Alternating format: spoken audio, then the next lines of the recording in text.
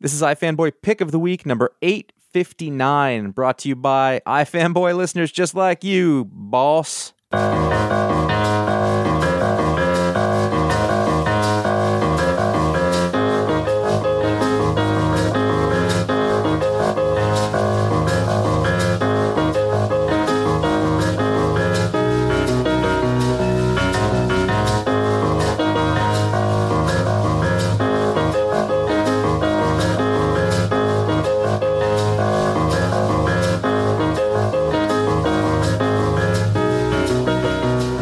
Welcome to iFanboy Pick of the Week, number 859. I am Josh Flanagan. I'm here with my co-host, Connor Kilpatrick. Hello. Hi there. It is the last regular show, the last normal weekly Pick of the Week standard format that you all know and love of the year, 2022. You know, people ask us, Josh. They do. Hey, Josh. They say, hey, why do you keep hitting these messages over and over again? It's because people say, hey, what's on the show this week? And we're like, there's no show this week. So we have to keep hitting it over and over again because it's just the way it is. That's fine. Connor cares. He wants to make sure people know. Yeah. I just let you all float around in the ocean. I'm fine. But that's how this works. This is a symbiotic relationship. Josh is Kate Winslet on the door, and you are all Leonardo DiCaprio drowning, and I'm somewhere else. Or you're the drunk guy on the you're the guy. You are the dude on the who's like, we're gonna keep playing. I think that's what we're gonna do. You want to keep playing the music? Yeah, I do. I had to really struggle because I haven't seen that movie since like the theater. Sure. And that movie, here we go. That I had to sit in the front because it was so popular, and it was like the old school theaters, and like I was at the front way on the left, so I watched it like. Oh wow. Yeah. You know what's great about this is we have a lot to do on the show, and yet here we are talking about Titanic. I saw it, obviously when it came out, but then again, they put it out. Maybe it was the 20th anniversary or 30th or whatever it was. Many years ago, and I saw it at the Dome here in LA, and it was awesome. Yeah, on that big screen, it was great. It's a great movie. I don't understand why they still have seats up front. Yeah, no one wants them. No one. Anyway, we're going to talk about the pick of the week, which is a comic book. Mm-hmm. And we're going to talk about other books from the week. We might talk about what position we were in when we were reading. Sometimes I just hold my comics up and to the right, very close to my face. Feels very comfortable for you. Yeah, I just think it adds something to it. That's actually very similar to the seat I had for Batman '89, because it was so popular. Sure, it didn't have assigned seats, and we waited in line forever. And I think the best we could do was like maybe second row all the way on the left. Yeah. A couple of years ago, I bought tickets to go see John Cleese do a Q&A after a showing of The Holy Grail. Mm-hmm. And I went, I'm going to get tickets right up front. I want to see him. Couldn't see the damn movie. There's a spoiler warning. Oh boy! You know what? We're gonna make this one fun. That's close. This one's gonna be fun. We're gonna go long. We're gonna be loose. It's the last one. We don't care. We're gonna talk about the pick of the week. We're gonna talk about other books. Like I said, spoilers as a patron pick. We have listener mail. We're gonna see how that goes. I'm not gonna promise you, Connor. You had the pick this week. I did. And also, Mike Romo and I sat in the second row for Black Widow at the premiere because that was the best we could do. That can't have helped. Where are we? All right, it's the pick of the week time. Yeah. Hey, kids. But the pick of the week this week was Batman 130 by Chip Zdarsky, Jorge Jimenez, Tomo Murray, and Clayton Cowles. It's funny because the overall story of this arc, this is the final issue of the initial arc of Chip Zdarsky on Batman. And the overall story has been, to be fair, kind of a convoluted mess. It's all about this basically Batman Terminator robot that apparently Bruce created with one of his dissociative personalities that we never talk about. That sounds like the best idea. Like Zaran Ra, like his whole Grant Morrison thing where if Batman is compromised, he needs to be an even tougher Batman. And then that Batman decided, well, if I'm compromised, then we need this robot that'll take me out. And so he's been fighting this Terminator robot version of himself. They brought in Superman. Superman got defeated by it. Other heroes got defeated by it. So now it's been like, Batman on the edge of survival kind of story against this robot that has no remorse and does not care and does not negotiate. This issue, taken as a sort of a standalone story, was so much fun. Even if I'm not overly enjoying the robot stories. I'm assuming you did not read this because you have not been reading this book. That's correct. Okay, so you're on your own. Yeah, it's fine. It opens up and Batman was in space in a ship and it got destroyed. And the cliffhanger of the last issue was he was floating free in space. And so the opening not is good. 2, 3, 4, 5, 6, 7 pages of Batman being his Batman self and surviving a free fall from space. And it was really fun and inventive and comic booky and silly. You know, like he gets to the wreckage, he cuts off with his torch like a piece of the hull, use it as sort of surf down to the atmosphere, and then all the different things Batman does in his head, the calculations, the science, all of the stuff to survive re-entry using his costume and using this piece of metal, and then he lands with a splat in snow and stands up, and there's like a really cool shot. Jorge Jimenez is terrific. There's a really cool shot of him standing up and looking determined. It was just an awesome opening sequence. And then the overall thing, though, is that Chip Zdarsky's B theme of this book has been the importance of Robin and the importance of Tim Drake. There was incidents earlier in the storyline where the robot wanted Bruce to sacrifice Tim because he's just a soldier, and soldiers can be sacrificed. And that caused Bruce to yell at the robot, "He's not a soldier, he's my son." There's been a lot of really satisfying moments like that for Tim Drake, who has been sidelined by Damian, basically, in the overall scheme of things. But here, he and Tim are hiding out in a Fortress of Solitude because Superman's recuperating there because the robot kicked his ass. And he says, basically, this thing's designed to defeat Batman, but it doesn't stand a chance against Batman and Robin. And there's a cool shot of them both putting on their cowls and capes in mirror images, and they go off to battle together. And it's just very satisfying as a fan of that team that just doesn't really happen anymore. Batman and Robin in general, but also Batman and Tim Drake specifically. And, you have a final battle against this robot outside the Fortress of Solitude, and it seemingly kills Bruce. But we know he's not dead. He's been zapped away somewhere into an alleyway. We don't know exactly what alleyway that is, but Tim thinks he's dead, and the robot thinks he's done his job, so now he is done with his mission. It's been a weird arc, but it's been a fun one. It's mostly about this relationship between Bruce and Tim, and also just absolutely fabulous Jorge Jimenez art. It's just been incredible. Really enjoying it. It was a weird way to start a new arc from a new writer. Like Chip Zdarsky's big name, big splashy debut. I don't want to say rescuing the book because, Josh Williamson did an okay job, but it wasn't the book it was before. It wasn't the big flashy flagship DC book in terms of people talking about it all the time. How long was Williamson on it? He's on it in a good while. I thought before him was the screenwriter, John Ridley. John Ridley? No, that he was on his own Batman book. Oh, I see. He's got his own Black Batman book. Okay. I also want to mention there's been a backup story, and this one is also written by Chip Zdarsky, and it's really fun, drawn in sort of a Dick Sprang style, drawn by Leonardo Romero, who's great. The idea here is that Batman added the yellow oval around his logo because of Zarin Ra, because he likes color. He's a very fashion-forward Batman. I never understood Zarin Ra. I remember when it happened. I was like, I don't okay. either. That makes me it's been feel so bad. long too. The details are gone from my brain, so I'm barely clinging on my fingernails with it. If I recall correctly, people can correct us if we're wrong. I'm sure we are, but it was a dissociative personality of Batman's that was like the more hardcore Batman, but somehow dressed more flamboyantly. Maybe the more hardcore Batman is more free to express himself sartorially. I feel like it probably wasn't that confusing, but a part of my brain went, "You don't need to know this." Like I think that I just went, "You're not going to like it. It's not. Don't put the time into it." Again, subjective. Sure.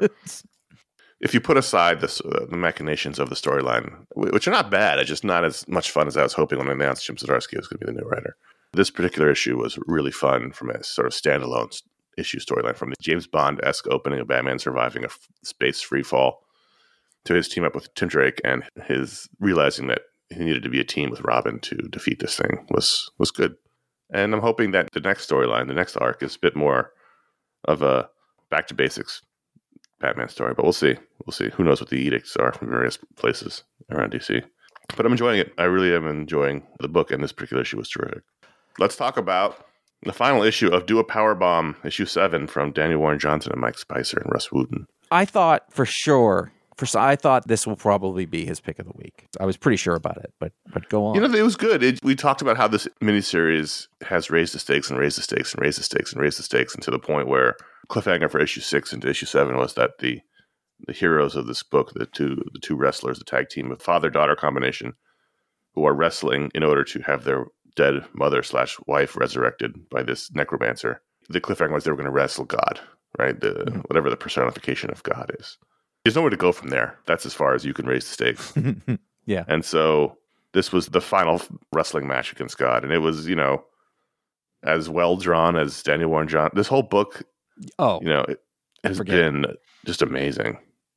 And the action sequences and the suplexes and the power bombs and, the double drops and everything you want out of a giant wrestling match against God looked amazing. I thought the ending was really sweet. Yeah. They don't get to have her resurrected, but God does unlock a memory in the daughter of a conversation she had with her mother when she was young. The mother saying, "I'll always be watching over you." And then we pull back and pull back and pull back and see that the mother is in the stands and she's been watching the wrestling tournament. And she says, "That's my girl." It was very sweet. Yeah, I think that's sort of what I came out with. Is that this sentence? I started to say this sentence like, this is going to sound weird. Like, God's not the bad guy. No. Like, it's a little bit of a Deus Ex Machina. Is that literally like they go up against God, and you're like, are they going to beat him? And no, they're not. Right. At the end, the resolution is sort of like, yeah, but you put up a good fight, and I respect that. Here's you're not going to get what you want, but here's this other thing. And by the way, from a structure story standpoint, like having them do that and then fail at it as the rug keeps getting pulled out from under them and then giving them what they want anyway isn't satisfying for some reason. It doesn't make sense. It's what you want, but it would have been so boring had they just given them what they wanted the whole time. It's interesting too, because wrestling is in a way a fantasy. Yeah, not in a way, it is. Well, right. So what I'm saying though is that so then their fantasy, they're living out their fantasy, and then the demon or whatever he is, his fantasy is to see all this, and they think doing this will give us the impossible, will return to us. And again, as those stakes getting raised, like we're up against God. If anybody can do it, this guy can, except he can't. You just get the memory of it. You just get the thought. That's all you get to take away from anything. Mm-hmm. I don't know if the author was that thoughtful about it. This book could be valuable on its own just for the comic book storytelling. Yes. If that only. That's all. Off the charts. Off the charts. Just using the full extent of the pages and representing movement and energy in a way that is rare. That is a rare talent. But if you go further and you start thinking about like what the story means and does and the different ways that you can look at it, it is deeper than it appears, I think. Oh, for sure. Because I can have this conversation. I can talk to you about it. I think that level of consideration has been present in all of his work. Yeah. I wouldn't be surprised if that's exactly in there. It's supposed to be in there. Beta Ray Bill was super deep. It's true. Wonder Woman Dead Earth was super deep. He puts a lot of consideration to he's one of the top people making comics right now. I'm when he first announced this, I was like, oh, he's doing a wrestling book. Yeah. Fine. Like, I'm not super excited for that. I haven't watched wrestling since I was a kid, but I think at the time I thought, I've been watching a lot of shows about wrestling, like the Heels show on Stars and Young Rock and things, but I just wasn't excited for it. But once I read the first issue, I was like, oh, fuck, I'm in. Like, he could write a story about anything and I'll be in now. Just no one's doing this level of dynamic art. I know we keep saying it every time, but it's just what it is. It's the most dynamic art in comics. It's amazing. Absolutely. I just keep looking at these pages of people getting slammed into the mat. It's just like, oh my goodness. You can feel every minute of it. He does just enough exaggeration on movement and things to someone who really, really understands art and anatomy that can do all this stuff. Absolutely. And just, like the best of every artist. Speaking of wrestling shows, Fighting with My Family, I had no idea that was Florence Pugh. Oh, yeah, no idea. I watched that movie too. Yeah. I did too, but I saw it a while ago and I was like looking up her IMDb. I was like, wait, that was her? Anyway, just on the side. Oh boy, I'm sure it was just like that. I'm sure it happened just that way. It is. I mean, the movie. Oh, sure. No, I don't think so. Disneyfied version of becoming a wrestler. I enjoyed it. It was a fun movie. So Batman and the Joker, The Deadly Duo, Book 2. This is actually a great segue. I think this is still really fun and I'm still really enjoying it. Mark Silvestri on the writing and the art. And this time we actually got a credits page, so we know who did what. What's interesting is that like I saw it and I thought, I don't want to read this. And then I went, Josh, you really actually enjoyed that last one. Because there's actually, you put a Joker in a title and I go, yeah. But what's interesting is that there's also another Joker book right now, which is Matt Rosenberg's Joker, the Man Who Stopped Laughing. And the stories are not that dissimilar. There's a fake Joker somewhere and he wants to go get him. It's almost the same thing, but they're actually both good Joker books. Yeah, but it, as the same way of what we were talking about last week, is that it's surprisingly good. I cannot overemphasize the fact that we're talking voluntarily about the second issue of a Mark Silvestri written and drawn Batman and Joker team up book. And to me, like, it's not even the art. We talked about the art last time, about how his style has gotten really interesting, but it's the writing that, to me, that I'm really surprised by. I don't know if I should be. The guy's been making comics for 40 years, but I thought this was really well written, and I thought it was really interesting and fun. And because it's a Black Label book and it's out of continuity, anything can happen. Jim Gordon's been kidnapped, and he gets a finger removed as a proof of kidnapping kind of thing. And, he's got his finger cut off because it's not the main book.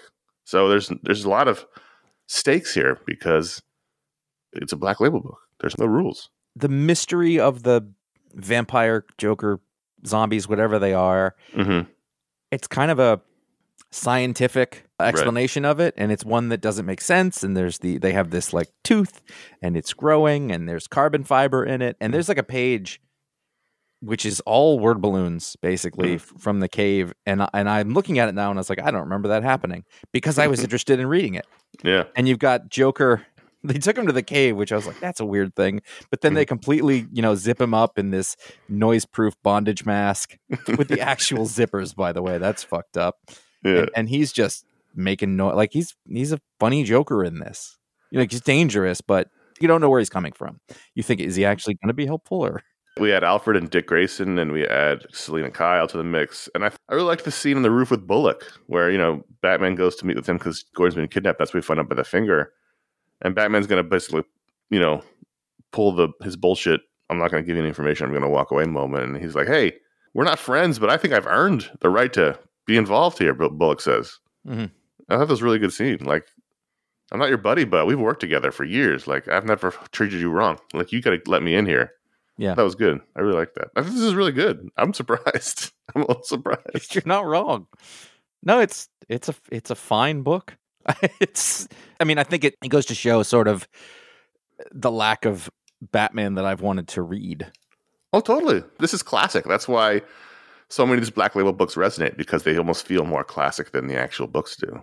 The actual in-continuity books do. The ongoing books are trying to reinvent something that didn't need it. Yeah, kind of not necessarily. Now, sometimes it is easier to have a whole new take than the person who gets to come in and go, I'm going to tell a classic Batman story. Sure. If there was no contrast, maybe this wouldn't be as enjoyable. I don't know. But at the same time, like, why not put a story like this in the main book? That's the question I keep asking. Do a run. I know why. I know why, because trade sales, book market, all that stuff. Right. But ultimately, I don't think it matters to book customers whether it's in continuity or part of the main book. No. So just bolster that. Just make that as good as possible. And the main book's good, like it's pick of the week, but sure, it's still very much mired in all of the things that mire the modern Batman. And this particular issue almost felt away from that. Whereas this series, the Deadly Duo series, it just feels like, and look, I'm not saying it's easy. I'm not making excuses for Mark Silvestri, but it's easier almost just to come in with no restrictions and just say, I'm going to tell my classic Batman story, than it is to have to deal with what's going on in the DC universe and what's come before you, and Bruce has no money and blah, blah, blah. So if he just comes in and say, here's my classic Batman that could take place at any time, that's easier from a conceptual standpoint. The other big thing is you don't know what's going to happen. Like, the rules do not apply, and that, as a reader, is much more exciting. Jim Gordon's head could be in a box the next issue. Which is, by the way, that's why it's not in the main book, I guess, because it would sort of neuter it. The only thing really in that is Gordon getting a finger chopped off. Everything else could be in the main book if they really wanted it to be. They took off Alfred's hand, and they did all that stuff in the main book. So yeah, but now he's good. He's dead again. They didn't bring him. I know. It's all right, man. I don't want to talk about it. Right before the holidays, Josh. I'm sorry. I didn't. That's my fault. The cold knife right in my chest. Fantastic Four 695, and I find it amusing that they keep rebooting these volumes right before the big anniversary issues. It's like every comic. Like Daredevil, it happened with Daredevil, it happened with another book. It's like they go like 3 issues in, suddenly they go back to the old number for one issue. Anyway, this is the second issue of Ryan North and Iban Coelho, the new team on Fantastic Four, and this is another basically single issue story, one shot, one and done, whatever you want to call it. Last time it was Thing and Alicia, it was Pick of the Week. This time it's Reed and Sue dealing with Doombots. It's a weird way to start a new run. Yes. Of a book that's about a family. However, just like that last issue, I love this issue. This probably would have been my pick of the week. Oh, wow. 2 in a row for you. Because it surprised. It Mhm. was not what I expected. I had to be like, wait, what happened? And I was like, no, the last one was Thing and Alicia. And then there was a thing at the end, like something happened. We don't know what it is. The big hole in the ground. Reed and Sue are out in the world. And we get a really sweet and unexpected Doombot story that is not about fighting and good and evil. It's like about the one good thing Doom did. And then how it spun out of control in a way, but one that wasn't necessarily destructive. If I had one criticism, it's that it's very, very similar to the last issue in that it's about people living in not a fantasy land in the last issue, but living Fair. sort of out of time. Mhm. And this issue is about these Doombots who are living this sort of fantasy life. And it's not a major criticism. It's just that it's very, very similar sort of thematically to the last issue. Maybe that's on purpose. I think it's valid, but at the end, it doesn't matter. If it's compelling, and I did not have any concept of what the story would be and where it was going and what it would do. But what it did do was successfully avoid what I would consider to be cliche. Like it didn't do what, comic book's going to end with a fight. You go after the bad guy. And that's not what happened. It was a one and done, mostly issue where they had to like work a thing out and be smart. There's a couple bits here where Sue Storm can be the forgotten member of the team sometimes. Literally, she's invisible. Right. And they break out into like, it's kind of a fight, but not really. But they had to use their powers to solve problems. And I was like, I haven't seen just Mr. Fantastic stretch and do stuff. They don't ever use him like that anymore. Right. He's just the guy in the lab. Right. Or with the big thinking or the whatever. And sometimes like that causes his stretching. But it was this. And then we had just done on the Namor Talks book, we just did like, there was a scene where he used his powers to solve a problem. And I was like, oh, that's really cool. And then she was walking. I was like, these characters using their powers. And it hasn't been that in such a long time. Even in that wonderful Dan Slott run that we loved, it was more about the talking and the problem solving. Mm-hmm. And this was just, you put us in a place and Doombots are funny. And I loved it. Ryan North, perfect compliment to that last great run so far. So the whole thing was the Doombot was programmed to protect this woman, right? That was what it was. Who was nice to Doom when he was a kid. Right. Or when he first got to school. He creates like a little Doombot community around this old woman to protect her. And I don't want to spoil the reveal, but the reveal was like kind of shocking. That page turn. It's like, oh, yes. Shit. Yeah, I agree. It was like this Doombot small town kind of that was around this old woman who thought they were all real people, but they were actually Doombots. I think it was a perfect issue. Just on its own merit, like the artwork for it, the story, the characterization was really good. It was delightful. Johnny Storm next month. Yeah, and I'm going to forget when that comes too. I mean, what's going on here? Hey, it's Kaylee Cuoco for Priceline. Ready to go to your happy place for a happy price? Well, why didn't you say so? Just download the Priceline app right now and save up to 60% on hotels. So whether it's Cousin Kevin's Kazoo Concert in Kansas City, go Kevin, or Becky's Bachelorette Bash in Bermuda, you never have to miss a trip ever again. So download the Priceline app today. Your savings are waiting. Go to your happy place for a happy price. Go to your happy price, Priceline. Next up is what is turning out to be one of my favorite books, Predator #5. Well, that's why I wanted to talk about it, because in the last time 4 came out, I had forgotten that I'd read 1 and enjoyed it. And so you reminded me of that. So I went back this past week and I read 2 through 4 and then 5 after when it came out. And it's fucking great. And the thing is, it's Ed Brisson, Kev Walker. Kev Walker's art's tremendous. It's not that dissimilar from Alien, ultimately. No. Right? These stories. And they're not that similar from each other. It's basically humans encounter either the predator or the xenomorph. One human knows the danger. The other humans are not prepared for what they're facing, or they just blow it off. And then most of them die. That's fine. That's the formula for these stories. Predator's a bit more nuanced because it's not quite the unstoppable xenomorph killing machine. It's a hunter character, and you can do more things with that. But Alien protagonists tend to be groups of humans, and this is sort of one person, and the other people are. Anyway, I mean, you well, this one it's more. This one felt more like Alien because she's on a ship, and sure, the protagonist who was a child when they first encountered the predator, or a predator. The predator killed her family, so she has been spending her adult life hunting down predators and killing them, and she's killed, I don't know, like 6 or 7. How many skulls she's got in her wall? A bunch. But she is discovered by this crew because she is using this ship that her parents had, and it was, it's company property. Mm-hmm. And so they reclaim the ship and they capture her in the brig, and they're like, "We got to take you back to Earth because even though we're sympathetic to you, we know who you are. You're driving a stolen ship." And so she's like, "Okay, but you're all gonna die." And yep, the predator shows up at the end. I thought this arc's been terrific. It really has been. This issue was the sort of turning point, where she runs into the rest of the world that she had left behind. And it's not just her ship, it's been her home. The ship has an AI that she has a relationship with. Right. And also she's sort of been out in the wilderness she's a Robinson Crusoe in a way. She hasn't had much contact with folks. It was unexpected. And again, Kev Walker, he's an automatic buy for me, almost no matter what book he's doing. And he's been perfect on this. It's been great. Brisson with a really strong story. What a surprise. 6 issue minis, the next issue is the final one. And I'm enjoying it. I'm enjoying this Predator and Aliens books. Crazy. I know we shouldn't group them together, but we do. Well, they kind of go together. I feel like the licenses for them travel together. And they were in a movie together, weren't they? And several comics. There you go. So I was all set to go this week, Josh. I had my pull list. I was going to read books. And actually, on our Patreon Discord, we have a pull list discussion channel, and someone asked me if, my initial pull list ever changes. Because they all publish their pull lists on Monday, what they're going to buy. And I don't normally do it, but I decided what the hell was the last week, so I put mine up there too. And they were like, does it ever change from now till Wednesday? And I said, sure. Sometimes, I'll see something I missed, which happened this week with the variants. Or Josh will say, you should read this, which happened this week with Thanos Death Notes. And it wasn't you telling me after the fact. You were like, look at this book on the list. It's got a crazy creative team. And I was like, oh, fuck, all right. Just because I had my mental pull list in my head ready to go, and I sort of mentally blocked out my week, and I had to add more books to it. But it's a good thing I read it because, no, it doesn't tell you in the title. It doesn't say anywhere. This is a prelude to the issue of Thor that came out this week, sort of a new storyline involving Thanos. Or Thanos? Is it Thanos? It's Thanos, isn't it? Mm-hmm.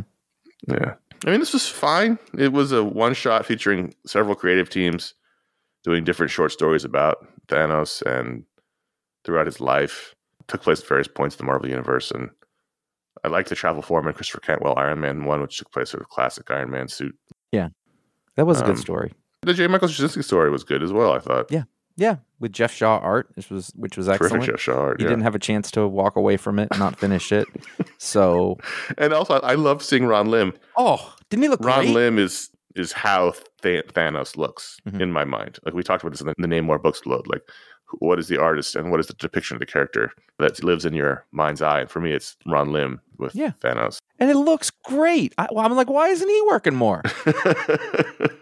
The art lent itself to modern production really well. A lot of times it doesn't work that way, but it totally did in this. I was like, this is as good as anybody. Mm-hmm. I agree with you. He did that Silver Surfer book a while back that we really enjoyed. Mm-hmm. But he should be working more, especially in the Marvel Cosmic stuff. His stuff is great. But, as a book that was a bunch of stories relating to Thanos and death, I thought this was fine. It had good stories. Nobody asked for it. Nobody really needed it, but it was a fun lark. Kyle Stark's story in there. Oh, yeah. Yeah. Also, Kyle Stark's the Ron Lim one? Yep. Yeah. Good creative teams. At the end of it says to be continued in Thor 29, which was the issue that came out this week. And I was like, well, that's a good thing I hadn't read that yet. In fact, I was planning on reading it a couple books later, but I jumped right into it. Thor 29 or 755, depending on how you feel about the world. And this was the new writer, or at least a new writer in this issue, Torun Grønbekk, who did the co-writing on the Valkyrie book with Jason Aaron that we really enjoyed, with Nick Klein on art. And we didn't like the last arc a lot. I drove Josh off the book. I don't think you read this issue. No. This was good. You didn't have to have to read the Thanos book, but it did give you a bit more to chew on. But this one kind of makes that Valkyrie character a co-lead. She was, the lead of that Valkyrie book. Not Broomhild, but the one that's definitely not based on the movie character. Sort of the co-lead in this issue. But, Nick Klein's art is terrific. And, Valkyrie and Thor are teaming up. And it's going to ultimately involve Thanos and death and all the things that, Thanos does. So, I mean, it felt more like a return to form after that terrible previous arc. Over at Dark Horse, there was a number one called It's Only Teenage Wasteland. That's a line from a Who song, Baba O'Reilly. And that grabbed my attention real quick, and I kind of flipped through it. My first instinct when I was looking at it, I was like, oh, this is like Tyler Boss kind of art. And it kind of looks like that. It starts off with the sort of first page is some other world where some guy's in a weird cyber thing, and I don't know. And then he says, let's go back. And when we do that, it says once upon a time in the 20 fucking 20s. And it's basically a story about a group of high school friends, and they're not nerds and they're not popular kids. They're sort of in the middle, so they're a little nerdy and a little otherwise, and they hang out together and play video games, and they each have distinct personalities and looks, which I like is very helpful. And, you know, the one kid's parents go away and they're going to throw a party. And there's all these just like little, you know, minor life and political conflicts and stuff that come up within the groups in the same way that any other teenage thing. And I really enjoyed it. I thought it was, you know, kind of simple in that way that the comics, I don't read them very much. And I'm like, don't throw a party. It's going to go wrong, you know, and it kind of does, but in a way that's actually really believable and not like overwrought. And there's, you know, relationships in here. I don't know, I really appreciated the way it was done.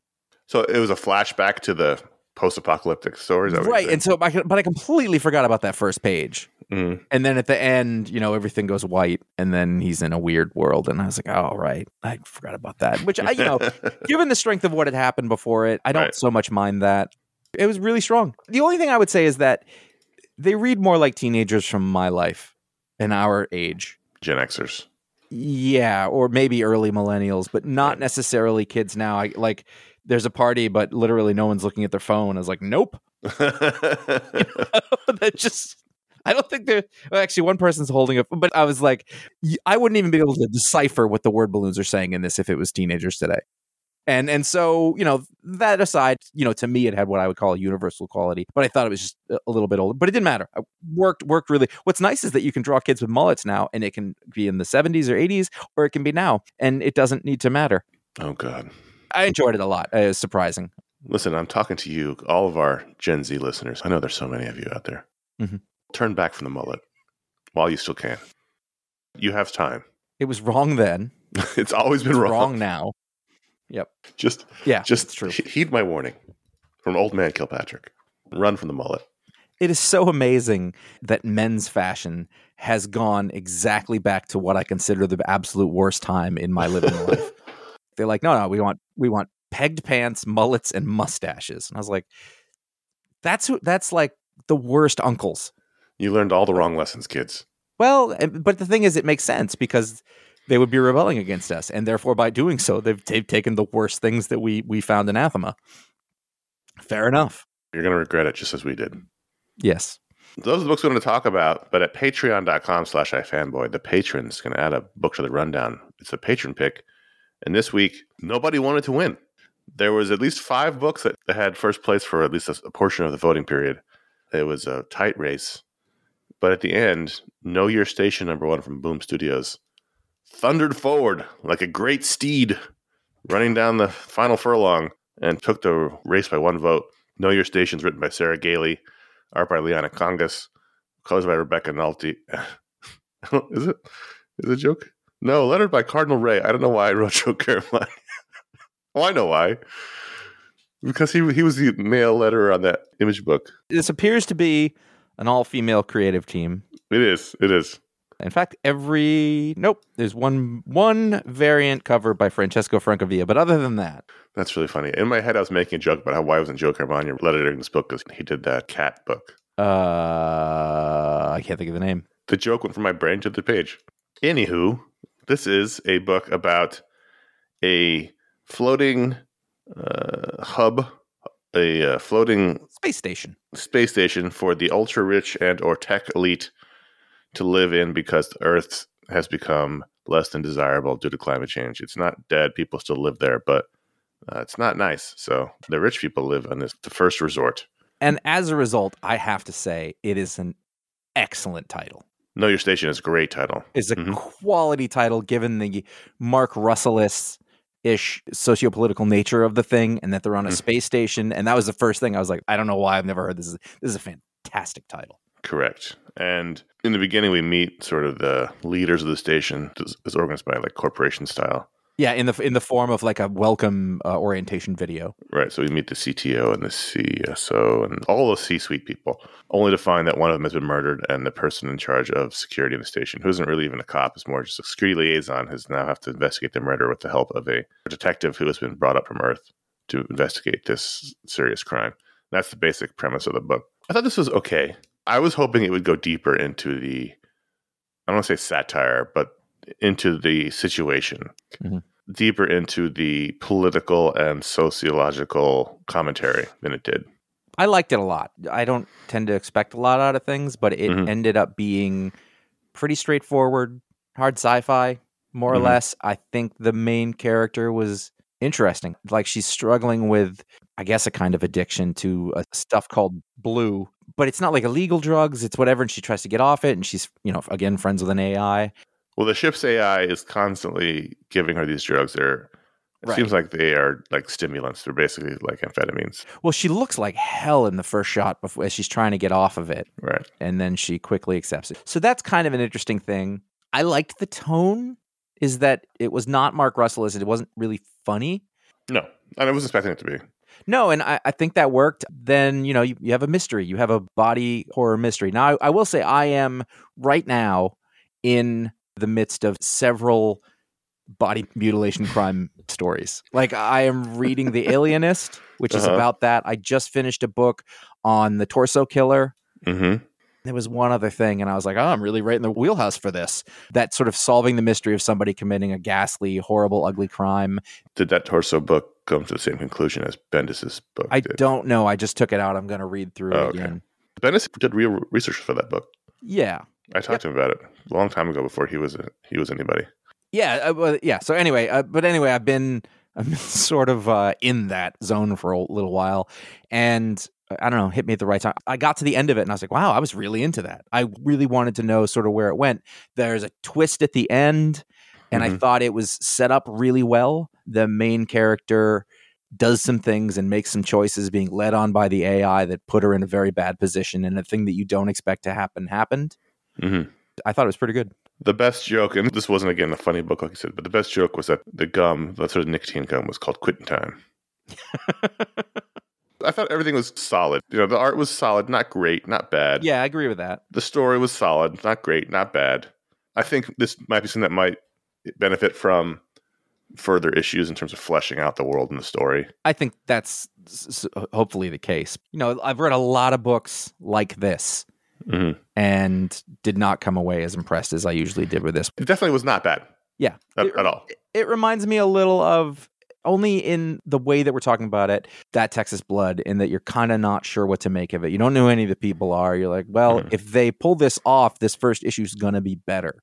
Right. As you go on. Better in retrospect. Again, I didn't think it was bad. I don't expect anything out of a lot of these.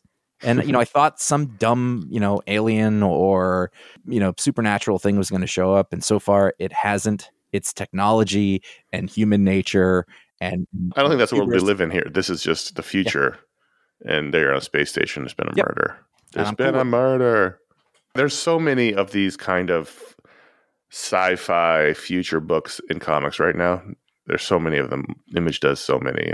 But they're rarely very good. And Dark Horse. And then they're mostly just kind of like fine. Right. And so I wasn't excited when this was the pick. I was like, okay, it's going to be another one of these sci-fi books. I was going to tell you if it hadn't been the patron pick to read it. Okay. Like it's worth it enough. I mean, it's a murder mystery. Right. And my point is, when I was finished, I thought, okay, that wasn't what I was expecting it to be. And that wasn't bad. And again, not a single person I've heard of working on it. I'm not damning it with faint praise. I'm just saying, there's just a lot of these. It's like so many fantasy books. Like every time I read a new fantasy book, I'm like, okay. Mm-hmm. And when it's good, I'm like, oh, okay, that was a good one. Yeah. I think this was a good sci-fi one. It was solid. I didn't love it, but I'm interested in the second issue to see what happens next. Yep. So that's good. Well, if they did their work, they outlined it, they know what the story is, and that was strong, then I think it can only get better from there. Ratings on Know Your Station, number 1 out of 5 stars. Ratings. I'm going to give it a solid 4. So mine's going to sound a little low, but only because I think this is just what this particular issue is. I'm giving it a 3.25. That's fine. It's a little better than 3. For me, it's not a 4. My 4 has to do with a subjective expectation. Sure. Well, it's all subjective. I think also that number, as you said, could, in retrospect, go higher depending on how the story goes. Yep.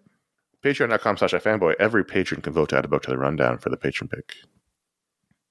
This episode is brought to you by Shopify. Whether you're selling a little or a lot, Shopify helps you do your thing, however you cha-ching. From the launch your online shop stage, all the way to the we just hit 1 million orders stage. No matter what stage you're in, Shopify's there to help you grow. Sign up for a $1 per month trial period at shopify.com/special offer, all lowercase. That's shopify.com/special offer. Let's talk about the patron powers. So if you're a patron at patreon.com/ifanboy, patron of the show, we're in the patron section of the show. If you give it a $5 or higher level, you get a superpower live on the show. It's always live. We never pre-record these. These are not recorded in studio earlier. We don't put a little asterisk saying recorded earlier. This is all live. Yeah. To tape. Well, it's not like one of those things that we're going to just stamp something in. So today, the power goes to Shireen Al-Kathiri. And I'm sure the robot AI butchered that. Mm-hmm. I don't think I used this, but you Okay. tell me. I will say, I looked and I saw the letter J next to that, and I went, oh, no. Like, I had a physical sensation of falling, because I haven't done it in a while, because of the way that we're doing it now. Sure. So who knew? Shireen can stop people from saying a bad joke just before they say it. Oh. If the thing that's about to come out of the person's mouth is embarrassing or offensive or just bad, they know. Shireen's they like can an alert. tell it's about to happen. Spider sense. Yeah, there are various ways to stop it from happening. A redirection is often the best way, an interruption, a distraction, not a mind control thing, but there's a nudge. There's a Jedi-like nudge to stop it from happening, because it's not going to do anyone any good. Right. I could use one of those. Yes. Yes, you could. Listen, sometimes you go on the edge. You try to figure it out. People write in afterwards. I said, I don't know, man. It's improv. You're not supposed to think about it. But, would have saved Michael Richards' career. See, I had a response to what you just said, but my Shireen said, nope. Yeah. People might not know you're joking. It's my greatest strength and weakness, if I'm going to be honest. Well, it's a good power. Shireen will have a great career as at least producing this show. Basically a public relations agent. Just always stands beside the celebrity. No. Patreon.com/ifanboy. Thanks everyone who's a patron throughout the year. And we hope those who gave the $5 or higher level enjoyed their powers. We don't guarantee you'll be satisfied, but hopefully you enjoyed it. And by the way, it's only bad jokes. If you're just going to say some dumb shit, right? Shireen's not going to help Kanye. That's not right. It's people who are joking. Correct. Yeah. Let's do a new segment. Well, it's not new, but new for this year. It's our yearly year-end segment where we look back at 2022 through the numbers with the stats. For the Picks of the Week, it's called Picks of the Week by the Numbers. We used to do this as a written article on the website back when we did articles, and now we do it as a quick segment on the show. I don't know if we did it last year or not. I think we did. Yeah, we did. So here we go. I'm not going to go through everything in detail, but I'm going to give you the overall stats and I'll quiz Josh on some questions on this. So here we go. This year, like last year, Josh, we had 49 Picks of the Week. Who had the most? Me? You had the most. You had 20. I always have the most. No, last year I had more, but it's fine. Really? You had 20, I had 17, Ryan had 11, and Jim Viscardi had 1. Well, to be fair, I gave Jim mine, so that should have been mine too. We spread it out through 7 publishers. Marvel and DC tied with 19 each. Image had 7, Dark Horse had 2, Ahoy had 1, Comixology had 1, and IDW had 1. Josh, of your 20 picks, you had 5 different publishers. 10 for Marvel, 6 for DC, 2 for Image, 1 for Abstract Studios. Wait, that's wrong. Uh-oh. Yours is Ahoy. Sorry, that's Ahoy. 1 for Ahoy and 1 for Boom. Ahoy. I had 4 publishers, 9 for DC, 5 for Marvel, 2 for Image, 1 for Dark Horse. And, was it the Ahoy and, you know what? It might have been Ahoy and Abstract were switched. One of those two. Either Ahoy or Abstract got a pick of the week. I definitely, one of the Abstracts is definitely me. Okay, so it was Abstract on Ahoy. So Ahoy was last year. I had a lot to do this week, and I might have missed that. Connor's a little off. I'm going to tell you, everyone at home, he's normally blocked down. He's buttoned down. He's allergies, cold, A lot of work. Apocalypse. Ryan had 4 publishers, 5 from Marvel, 4 for DC, 1 for Image, 1 for Dark Horse. Jim Viscardi had 1 DC pick. This year we had 10 writers who won multiple Picks of the Week award. Do you want to guess? There was a tie for top. Do you want to guess who the 2 writers were? Zdarsky's going to be up there, Mm-hmm. I think. Dan Slott? No, actually, no. Dan Slott had a 1 this year. Oh. Well, This year, the top 2 writers were Chip Zdarsky, as you said, had 5 Picks of the Week, Mark Waid. and Tom King had 5. Oh, yeah. Duh. That was stupid. Rainbow Rowell came in second with 4. Tom Taylor had 3. And then all these writers had 2. Christopher Cantwell, Jason Aaron, Joshua Williamson, Mike Mignola, although he was story by, we counted it. Peter David had 2, and Zeb Wells had 2. Mm-hmm. And then we had 30 writers who each had 1 Pick of the Week. Anthony Falcone, Armando Iannucci, Brian Michael Bendis, Chris Condon, Dan Slott, Danny Warren Johnson, David Boer, Johnny Cates, Jerry Duggan, Hochi Anderson, James Tinian IV, Jimmy McKelvey, Jeremy Adams, Jim Rugg, Jonathan Hickman, Carla Pacheco, Kelly Thompson, Kurt Busick, Mark Russell, Mark Waid, Michael Cho, Neil Gaiman, Olivier Vatine, Rick Remender, Roy McCanville, Declan Shalvey, Ryan North, Simon Spurrier, Scotty Young, and Terry Moore. I like that spread. It's not like they're always picking this guy. You know, in the old days, it was like, you're always picking Bendis. Right. Huh. Yeah, it was Abstract Studios, not Ahoy, because we had that one Terry Moore book. Artists. Do you want to guess who the top artist was? There was one artist who had more than others. His name is escaping me, but Human Target. That's right. Greg Smallwood had 4 Picks of the Week. Smallwood. John Romita Jr. had 3. Carmine Diaz-Domenico had 2. Herman Peralta had 2. Jorge Mendes had 2. Leo Max had 2. Marco Cicchetto had 2. And Roger Antonio had 2. And then we had 45 artists. You don't have to read them. I'm not going to read them all. 45 artists who had 1 pick. These are anthology books. We have some books with multiple artists on them. There was one series to rule them all. One series had more picks than any other. It's technically our book of the year, as we call it, by the most picks. I'm sure you'll know what the answer to that one is. Human Target. The Human Target had 4 picks. Have we all picked that? You and me and Viscardi all picked it. Oh, Ryan hasn't picked it? I don't know if Ryan. I'd have to look. I didn't list them all by person, but that's a different spreadsheet, Yeah, that's fine. and I don't have that open in front of me. What was I? Oh yeah, Amazing Spider-Man, Batman the Knight, Maestro, World War M, and Rogues all had 2 picks of the week. Those are all the books that had more than 1 picks of the week. It was only 7 books.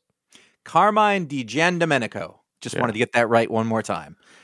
7 books were picked more than once. That means that 32 other books were single-time picks of the week.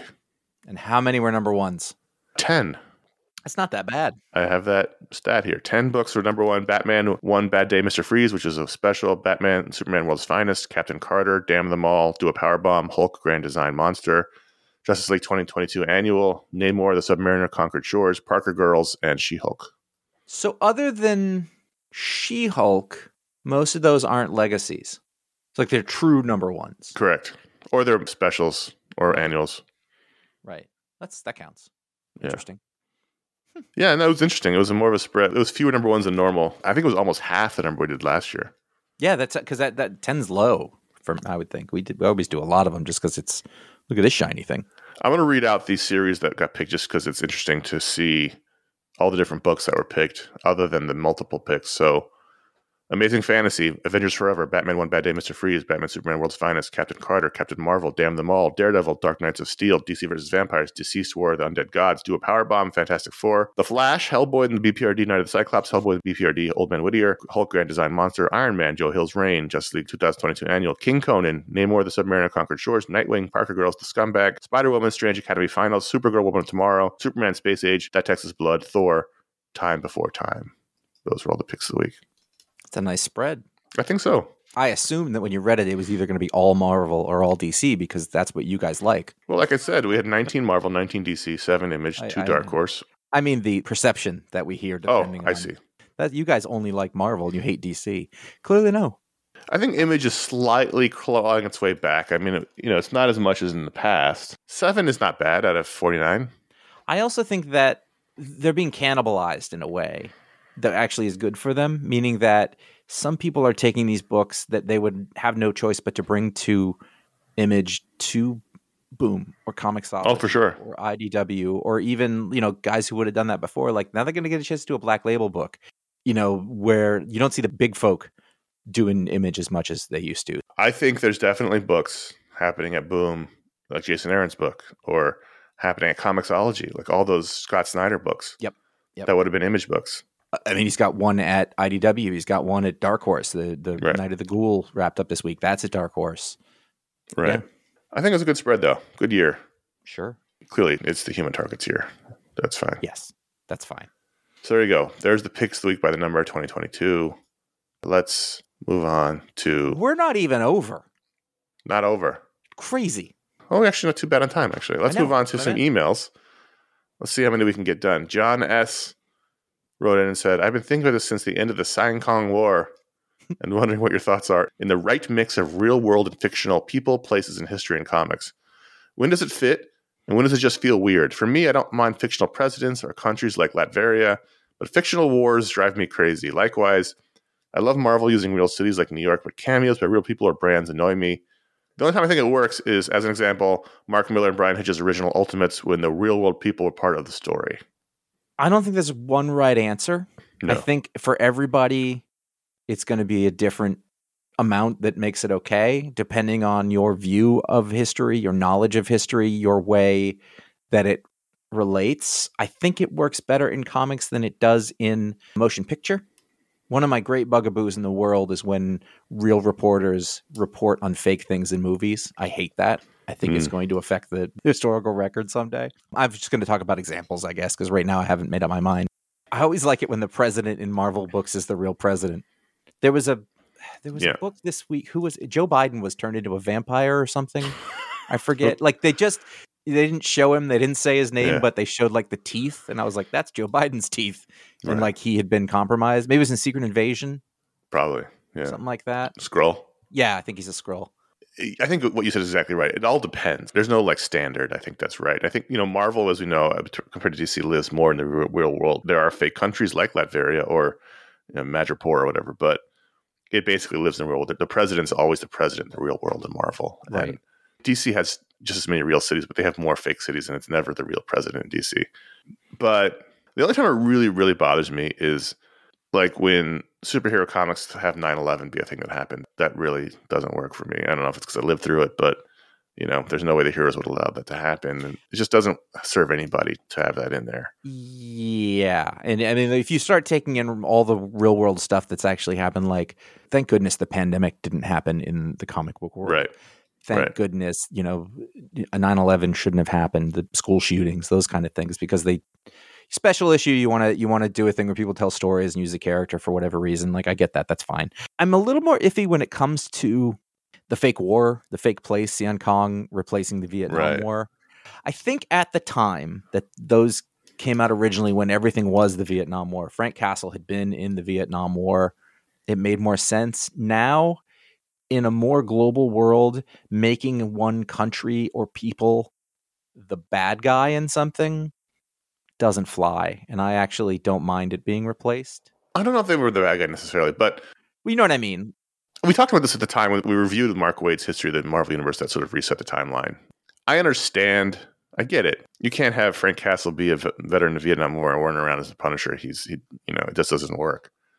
So I understand it. I feel like it lessens it. We grew up, Josh and I were born 2 years after the end of the Vietnam War, and almost every adult male throughout our childhood was affected in some way by it.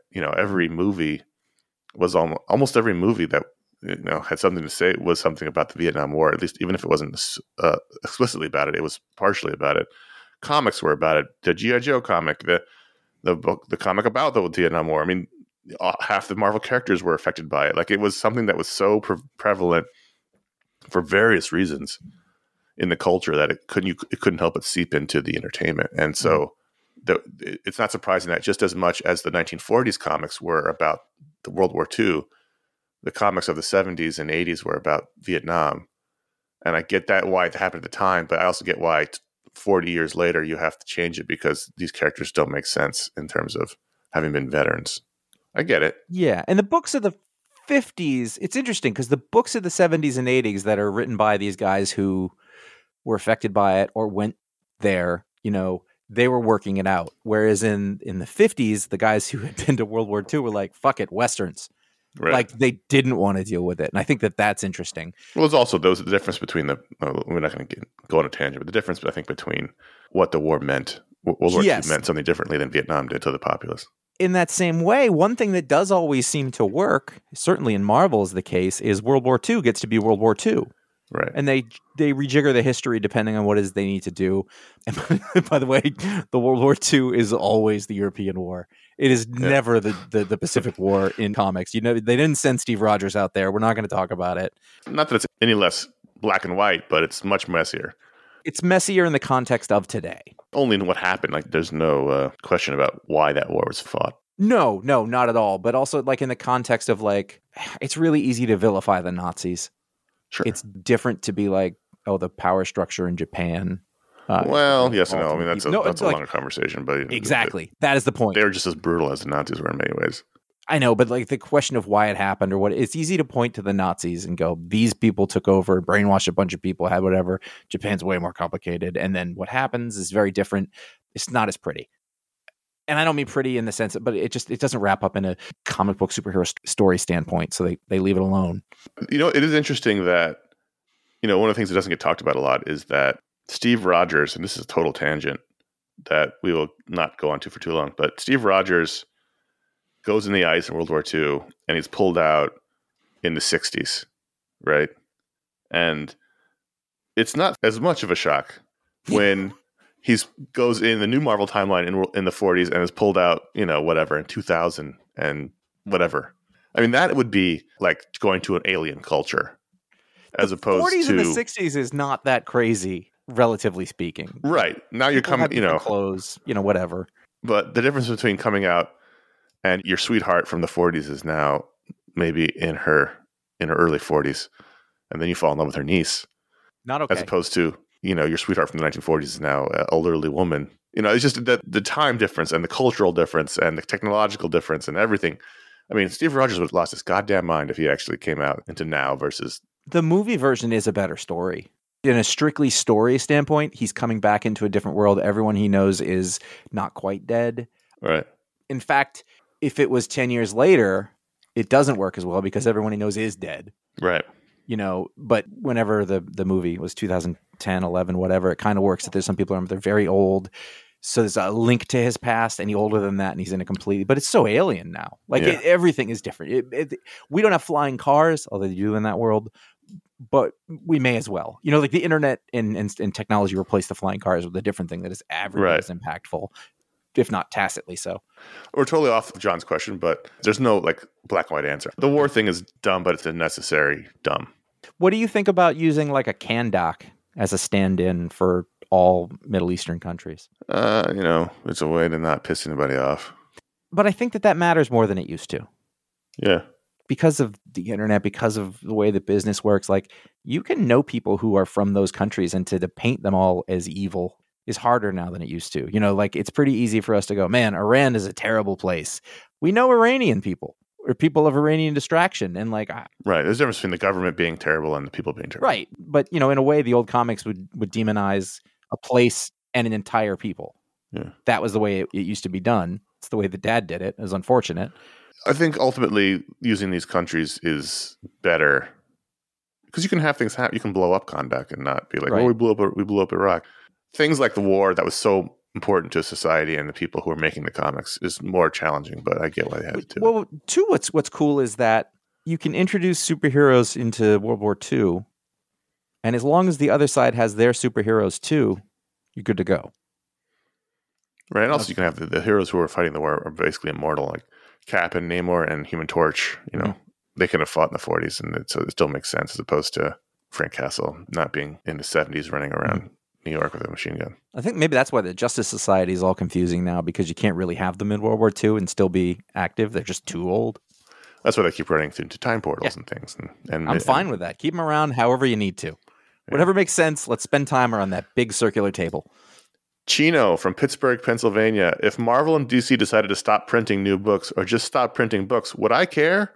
I have a ton of unread older comics that I would enjoy just the same. It also seems that the quality and lack of soap opera structure has made newer books seem more compartmentalized in sharp contrast to older books.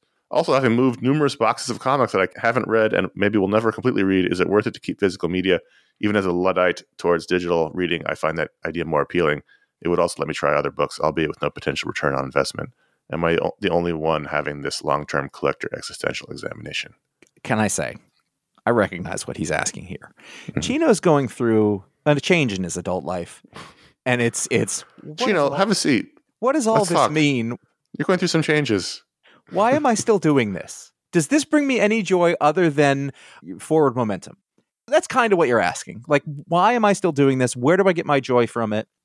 Right. We've all been through it. Connor got rid of many, many, many boxes of comics. I would get rid of many boxes of comics. I got rid of about 29 long boxes, yeah. But they're downstairs and they're heavy. That's why I haven't gotten rid of my... That's literally the answer. Is every time I look at them, I go, I'm going to feel real bad for several days after I take those out of there. And so they stay. What you do is you wait about 10 years, and then you've got teenagers. They move the boxes for you. Well, that works for most people. We'll see how that works with me. At least one of them moves them for you. He'll be strapping. He could do it now. He's very strong. He just has no interest. Right, but yeah, you'll have to force him. You want me to pay for college? You move these boxes. Yeah. If you don't have neurotypical kids, all those things go out the window. There's no expectations. You can't know. I think your question makes sense. Do they need to keep making comics? And I think to some people, no, that wouldn't matter. It would be rough for us. But I also think, and you use the word contrast in here, actually, the contrast of the things that are coming out now serve to strengthen and highlight the things that are enjoyable about comics that came out before. If you look at comics as an ongoing living thing, then you can enjoy that progression and have it enlighten and lift up things about the old books that aren't happening anymore. If not for new things coming out, you might not appreciate the old things in the same way and vice versa. So the answer to the first question is, would you care? I don't know. Only you can answer that question. True. I can't answer that for you. Is it worth to keep physical media? I keep physical media. I think it is. It depends on what you want to do. I mean, I have a ton of physical books. I keep Blu-rays. I have vinyl records. I think there's a lot of benefit to non-physical media, but, things go away. Licenses change. I also think that collectors, which is, people who read comics tend to have that gene. There's a difference between keeping everything and keeping some of the things. I don't think it makes sense to keep everything. No, I just read a book that I hated. I'm not going to keep it. I'm going to give it away. Right. And you can look through your books. I've done this before and go, I enjoyed this. I'm never going to look at it again. I never need it again. I donate to the library. Like, you don't have to keep everything. Keep what's important to you. When I started buying records, my policy is like, don't get a record to complete a collect. Only get a record that you definitely want to listen to again, that is important to you. That so I can see a big wall of somebody's records, like tons that I'm moving my arms around, like a huge, and I think it's kind of impressive. You'll never listen to all those. You won't. And I don't want to own things that I don't use. Mm-hmm. And I think that's the difference. I mean, everyone's what they want. I think is different. I'm not typical. Some people don't want any physical media. That's totally fine. Some people want all the physical media. That's totally fine. It all depends on what you want. And first of all, there's no return on investment for any of this stuff. So no, other than the random one-off issue that goes viral and is worth money for about a week, there's no collecting comics unless you're buying old actual artifacts of comics. There's no actual money to be made on these. So take the financial aspect out of it totally. And the money that you're talking about is sort of inconsequential if you're an adult living a full-time job life. It's like, okay, I could make $200 selling this and it's nice, but it's not going to make a difference and it's kind of a hassle. No, that's less than you spent on comics the last couple of months. Exactly. So only you can answer the question whether it's worth for you, whether you'd care. There's no return on investment for any of this stuff. If you just want to read it, you might as well read digitally if that's something you're leaning towards. And I think you're definitely not the only longtime collector having. Longtime collectors always have this existential examination. That's something that's always been going on. I think you need to look at it and see, is this stuff make me happy or does this stuff feel like a burden? And it sounds like you were getting to the point where you look around, you said, this stuff's starting to feel like a little bit of a burden. And you should adjust based on that. Just adjust. And it often happens depending on how many times you've moved. Oh, God. Yeah, I'm never. There's been a lot of discussion on the Patreon Discord about that. Like, I've moved 4 times and I don't want these books anymore. I totally understand that. Yeah. At the end of the day, life is short and life is hard, and whatever makes you happy is what you should do, as long as it doesn't hurt anybody else. Yeah. If it makes you happy to have all the comics on your wall, if it makes you happy to look at them, keep them. If it doesn't make you happy anymore, then give them to somebody who might.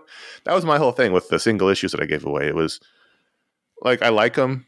When I looked at them, they made me happy, but they also were in New York, and I was never going to bring them over to LA. And They were sitting in a storage unit, and I was just paying for that, and I wasn't ever looking at them anymore. And I thought And no one was.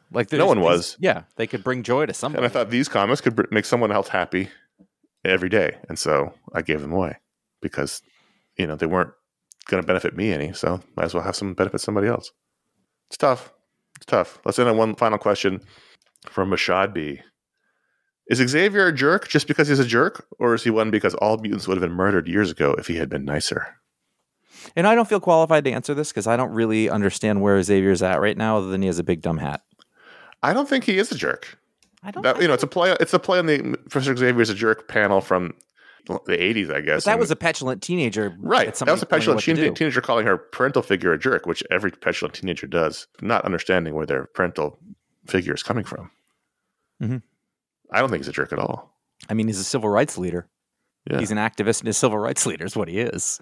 Now, has he made hard decisions? Sure. Has he been a hard ass? Sure. Has he done things that are unpopular in the name of leadership? Absolutely. But as Rashad said, he's doing it in the service of the mutants, of mutant kind. You read some of the ongoing X-Men books, Sure. right? I read X-Men and Immortal X-Men. I read 2 of them. Do you have he's not really the leader anymore. He's there's a council. Right, but the thing is, there's a council, but he is in charge. Is he? That's my question. He's in charge. Okay. There's a whole council, and they all have a vote, but he's in charge. Nothing's going to happen that he doesn't want to happen. But I haven't read X-Men in a long time, but in the books that I've read, I don't know. He's kind of been all over the place, and he's not been great for the. I mean, that dumb helmet is dumb, and that's.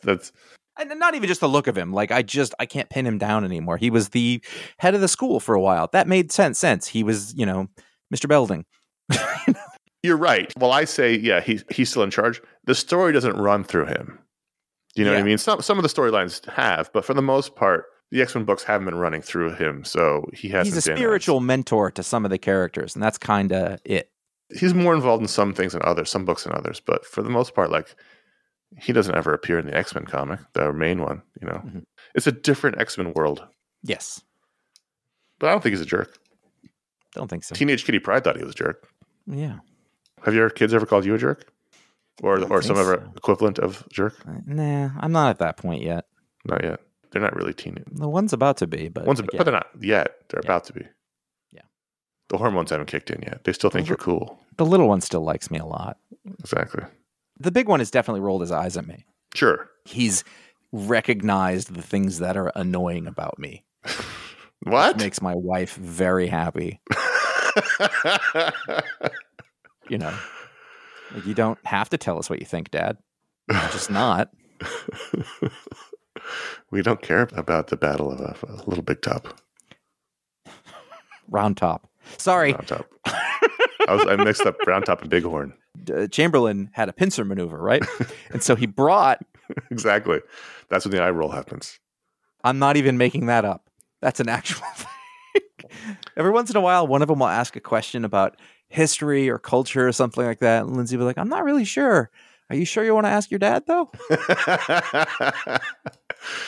My younger son was like, why did they build the Eiffel Tower? And I was like, well, son, at the turn of the century, people were very invested with doing the biggest and the best things so they could show off. And okay, they're gone.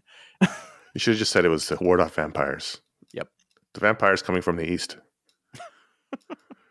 Contact@ifanboy.com. Thanks for Rashad and Chino and John. And a bunch of people wrote in this week knowing this was the final week of emails for this week. As we talked about before, we will now be putting our 2022 emails into bankruptcy, meaning we're going to take them all and dump them in a file and start with a fresh new inbox. So if you want to get your email on the first show of the year, let them rip. Let them rip now. Once I move them over, then we will be set to go. I'm not giving you a date in which it happens. I'm just saying starting right this moment, our email is in bankruptcy and you can start over now. So anything you send in will be consideration for next year's show. So thank you very much. All the people who wrote in. Sorry if you didn't get your email answered in the show. And occasionally we write back to people when the answer is quick. But if you didn't get answered, we apologize. But you can write in again. That's the beauty of it. Thank you very much. Let's wrap up this show and wrap up this year. Out now, right behind this show, we mentioned a few times, the Namor Visionaries by John Byrne Volume 1 Booksplode podcast is right behind this show. Incredibly fun. Fun to talk about 80s Marvel. I'm sorry, 90s Marvel. Well, I guess technically it was still kind of 80s Marvel. Actually, we did talk about that on the show. John Byrne Comics, Namor, good stuff. You can check that out. A little further behind that is our Battle of the Super Sons animated review of the latest DC Universe animated original film. You can find the Animation Brain Trust discussion back in the feed as well. We did a bunch of special edition shows this year. There's a bunch back in the feed. You can find them all there. Most weeks. And here is the end of your holiday schedule. This is our final pick of the week of the year. Next week, next Sunday, you're going to have our traditional all media year-end roundup show that closes out the year. It is done. It's in the can. It's in the system. It's uploaded. It's ready to go. We finished. It's slightly longer than last year's episode, but not the longest show we've ever done. And it's fun. And so you can find that next Sunday, and that will be there until January 8th, in which the next Pick of the Week show, 860, will come out, the first show of 2023. And so we can go on a little break now. A little holiday break for Josh to spend some time with his kids. He really wants to give them some quality eye-rolling time. The question here for Connor and I is, will we end up keeping up with our comics, or will the first week of January be a hellish nightmare? I'm going to try to. Well, of course we're going to try. But here's the thing. There's no reflection on our enjoyment of comics or the show or anything. It's just something, we're taking a break. So I don't tend to read them every week like I do for the show, regularly. I tend to read them in bunches. I've got some time. Let me check out some of these comics that have come out. I'm downloading them all, and I've got them all ready to go. I just don't necessarily read them every Wednesday like I do when we're not on break. Yeah, that's true. Hey, listen, ifanboy.com is our website. Do people even go to websites anymore? Is that a thing? I can't believe I'm saying that. It's all apps now, Josh. Yeah, it's all apps. We don't have an app. We're not going to have an app. I'll just tell you right now. But if you go over there, you will find a library, archive of all of the stuff that we've done, all the comic book podcasts and writing. It wasn't just us. There were other folks that were working for us for a while and contributing. You can go to facebook.com/ifanboy, @ifanboy on Twitter, or @ifanboycomics on Instagram. You can find out what the pick of the week is before the show comes out. Connor, not me because I'm a jerk, does panels of the week most of the time when he can, when there's something good. Yeah, not every week. Nope. Most weeks. You can follow Connor and I individually at CS Kilpatrick and J.A. Flanagan on Instagram. There is a YouTube page, youtube.com/ifanboy. It made sense, right? We have all the old video shows that we did back when that was our real job. And we post this show every week. Subscribe to it. Don't, whatever. It's there for you. It's an archive. It's a library. It's the past. And hopefully there's something valuable in it for somebody at some point, like Connor's comic book issues. If you enjoyed the show anytime throughout the year, consider leaving a review or star rating on Apple Podcasts or wherever you listen to podcasts. It's not all Apple. Apple's it used to be about 70% of how people listen to the show. Now I think it's down to 30%, but it's still the number one way people listen to the show. If you listen on Spotify, if you listen on any podcast aggregator, consider leaving a review, not just for this show, but for any show you listen to. It really helps them. It helps the algorithm. It's a great way to support your favorite show. Even not even your favorite show, just a show you enjoy. So thank you if you have done that. Thanks you if you consider doing it. We appreciate that. Even better than that, to tell your friends, your family. Word of mouth is great. And even also, we didn't get to mention the show because it's long, but become a patron at patreon.com/ifanboy or ifanboy.threadless.com for t-shirts. Any of those ways you help support the show. We do appreciate that all throughout the year. Thank you very much as we head to our break. And that is it. We're done. Well, we're not done. We have one more show coming out for you. To the people listening, we're not done. Right. For you and I, we are, because you worked ahead. It's reverse. Right. Yes. The actual last show is not the last show that we recorded. This is the last show we're recording. So we're actually done at this moment. Even though next week you'll hear us again, and then that show will also say we're done. We're done twice. Connor, stop. That is how time is a flat circle. Stop. If I was my kid right now, you know what face I'd be making? Hey, that was fun. I enjoyed this year, Josh. I enjoyed talking to you about comics. I enjoyed talking with Ryan about comics. I enjoyed talking with Jim about comics. I enjoyed it all. The show was the only consistent source of joy outside of, my kids and my wife. But they went through a lot, and I certainly went through a lot. But this is the island of I was going to say sanity, but that's not quite right. But it's the constant. It's always fun. I've never, and we said this before, I've never walked away from recording this show in a bad mood, ever. Oh my God. I nearly forgot something I meant to do. I'm so glad you went on for a second, reminded me of it. I was going to congratulate you, Josh. Were you? I meant to do it at the top of the show. I forgot. I meant to do it at the picks of the week. I forgot. Congratulations. And do you know why I'm congratulating you? I don't know. I feel like I'm about to get hit in the face. This year is the first year in 17 years of doing this show. 17 years. Other than the very first year, which doesn't really count because it's only a couple of months. This is the first full calendar year that you did not miss an episode. You're kidding me. I'm not kidding. This is the first time you've never missed a show. Wow. Normally, you take a week off, like on your birthday or your wife's birthday, or something happens. This year, you did not miss a single episode. Wow. I came in every day. Lumberg's got nothing on me. You're the Iron Man. You're the Iron Horse of 2022. There you go. You were the constant. You did not miss a single pick of the week episode. I feel really good about that. Yeah. So there Anyways, you go. I'm off for a while. Anyway, Josh will be back in June. So until next year, we look forward to talking to you and reading more comics, and we'll be back in 2023. I'm Connor. I'm Josh. Thanks, everyone. See you next year.